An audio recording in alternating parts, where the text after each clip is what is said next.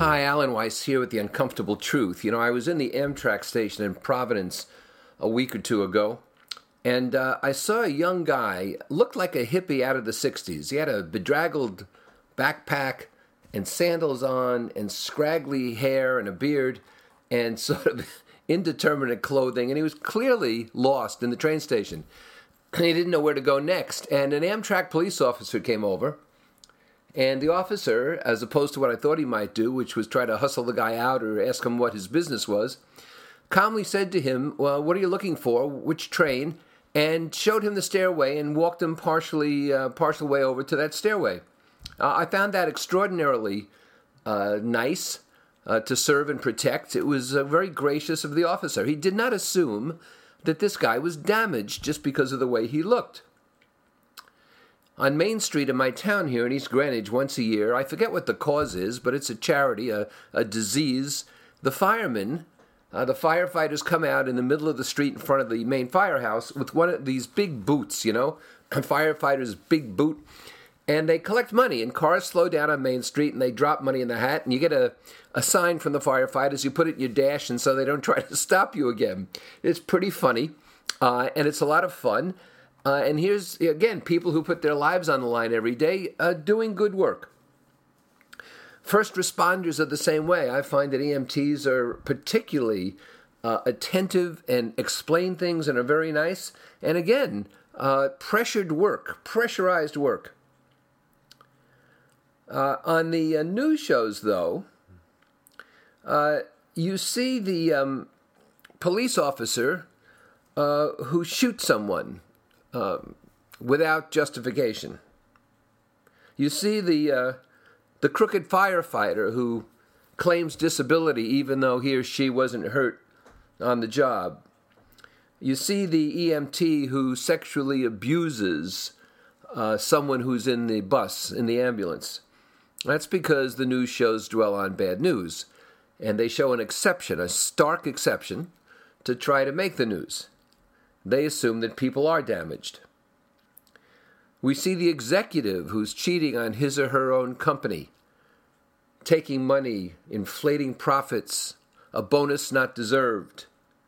We see the athlete, and you hear about the athlete who's taking performance-enhancing drug, or who makes some kind of racial comment or slur.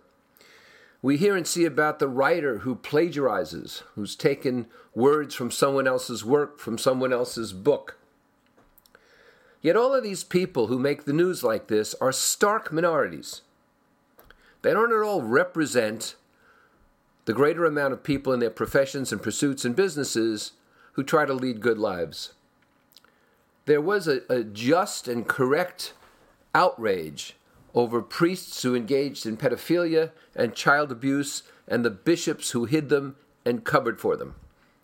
Yet the total number of priests who were involved was less than 5% of everyone in the priesthood.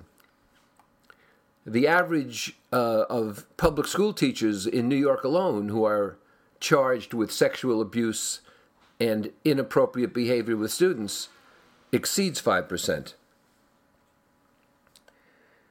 We hear about Occupy Wall Street, which never went anywhere because no one knew what the process was after that.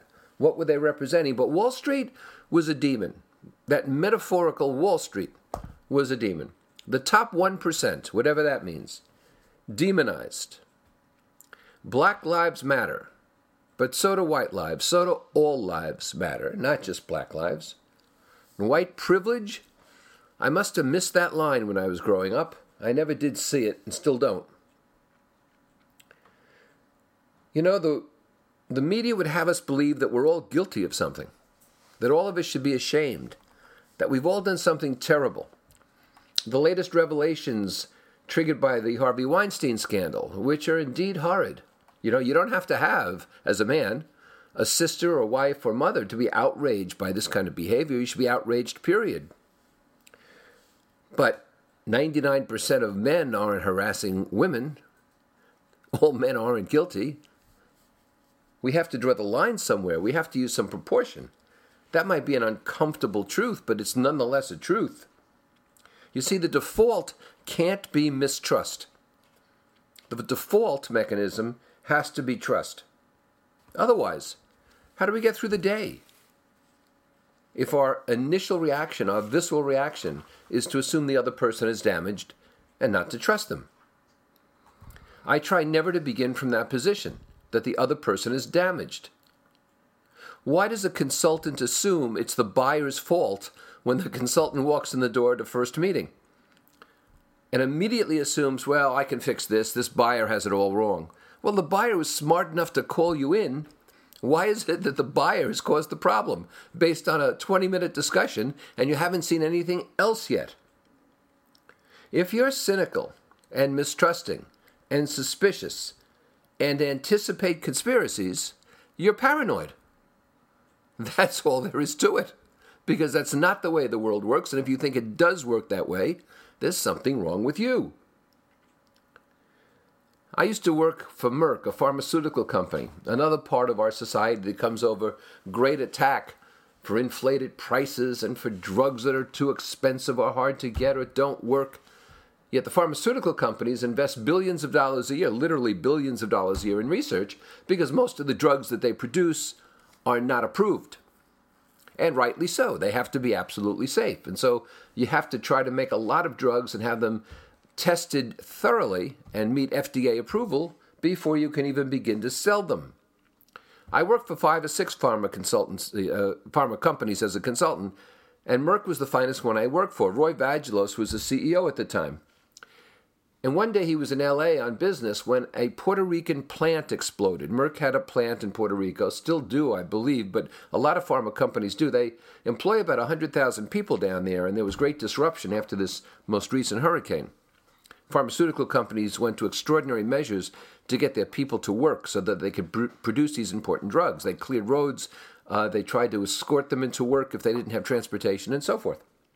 In any case, there was an explosion in the Puerto Rican plant, and Vagelos immediately changed his plans, and he flew from L.A. to San Juan, went to the plant, visited the families of the people who had died. 2 or 3 people died, and then many were injured. He visited all the families, expressed his regrets, provided for whatever financial compensation and support they needed, and showed everyone that he was intensely engaged with what happened there and felt that he had a responsibility. Merck also, in trying to find a new drug in that period, produced one that didn't work for its intended purpose, but cured African river blindness. African river blindness at the time was a scourge in Africa. It was blinding and harming tens of thousands, if not hundreds of thousands of people. And they couldn't afford a drug to cure it, even if one had existed. Well, now one did exist, and Merck gave it away. And African river blindness was for all practical purposes obliterated, annihilated, removed. Hewlett-Packard, when I worked for them, took great pains to allow those who were disabled and incapacitated to work.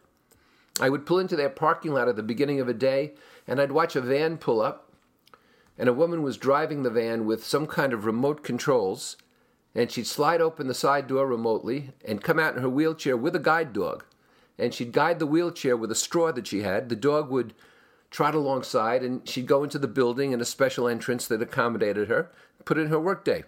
Hewlett-Packard was great at this stuff. A man named Lowell Anderson was CEO at Allianz Insurance in Minneapolis. And one year, there was a tremendous profitable year for the company, but the people who shared in the bonus were basically the sales force and some of the executives. And he felt terrible that employees were not sharing in that by company policy. And he asked me what I thought we could do. And he and I chatted about it and realized he had some discretionary money, and he could give every salaried employee who didn't qualify for a bonus $100. It was the beginning of December, and they could use the $100 toward Christmas. And he said to me, it's not that much. I said, yes, but it's a great token. It's a great gesture. It's a great sign of appreciation. And he announced this by surprise one morning over the PA system, and he and I walked out into the hallways. And he had said during the announcement that the $100 coupon was available for all salary employees in human resources, and they should stop by when they got a chance during the day. And when we walked out to the hall, for about a minute, nothing happened. And we wondered if it was a successful offer, in fact, even if it had been heard. And all of a sudden, we heard a pounding on the stairs, and several elevator bells rung, and the elevator doors flew open, and the stairwell doors flew open, and scores of people headed for human resources. And as they passed Lowell by, they thanked him profusely. And for days, people thanked him profusely for that $100 gesture to all of them.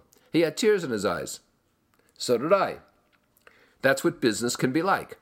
That's what we don't see on the news. What we need is trust, because we want others to trust us. And the uncomfortable truth is, if we start from a position where we don't trust others and we think they're damaged, that's how people will start with us. When you think you're the last honest person, you're actually the main character in the book, The Last Angry Man. You need to get out of that novel. You need to figure out that the world is really a good place if you help make it so. That might be tough, but that's the uncomfortable truth.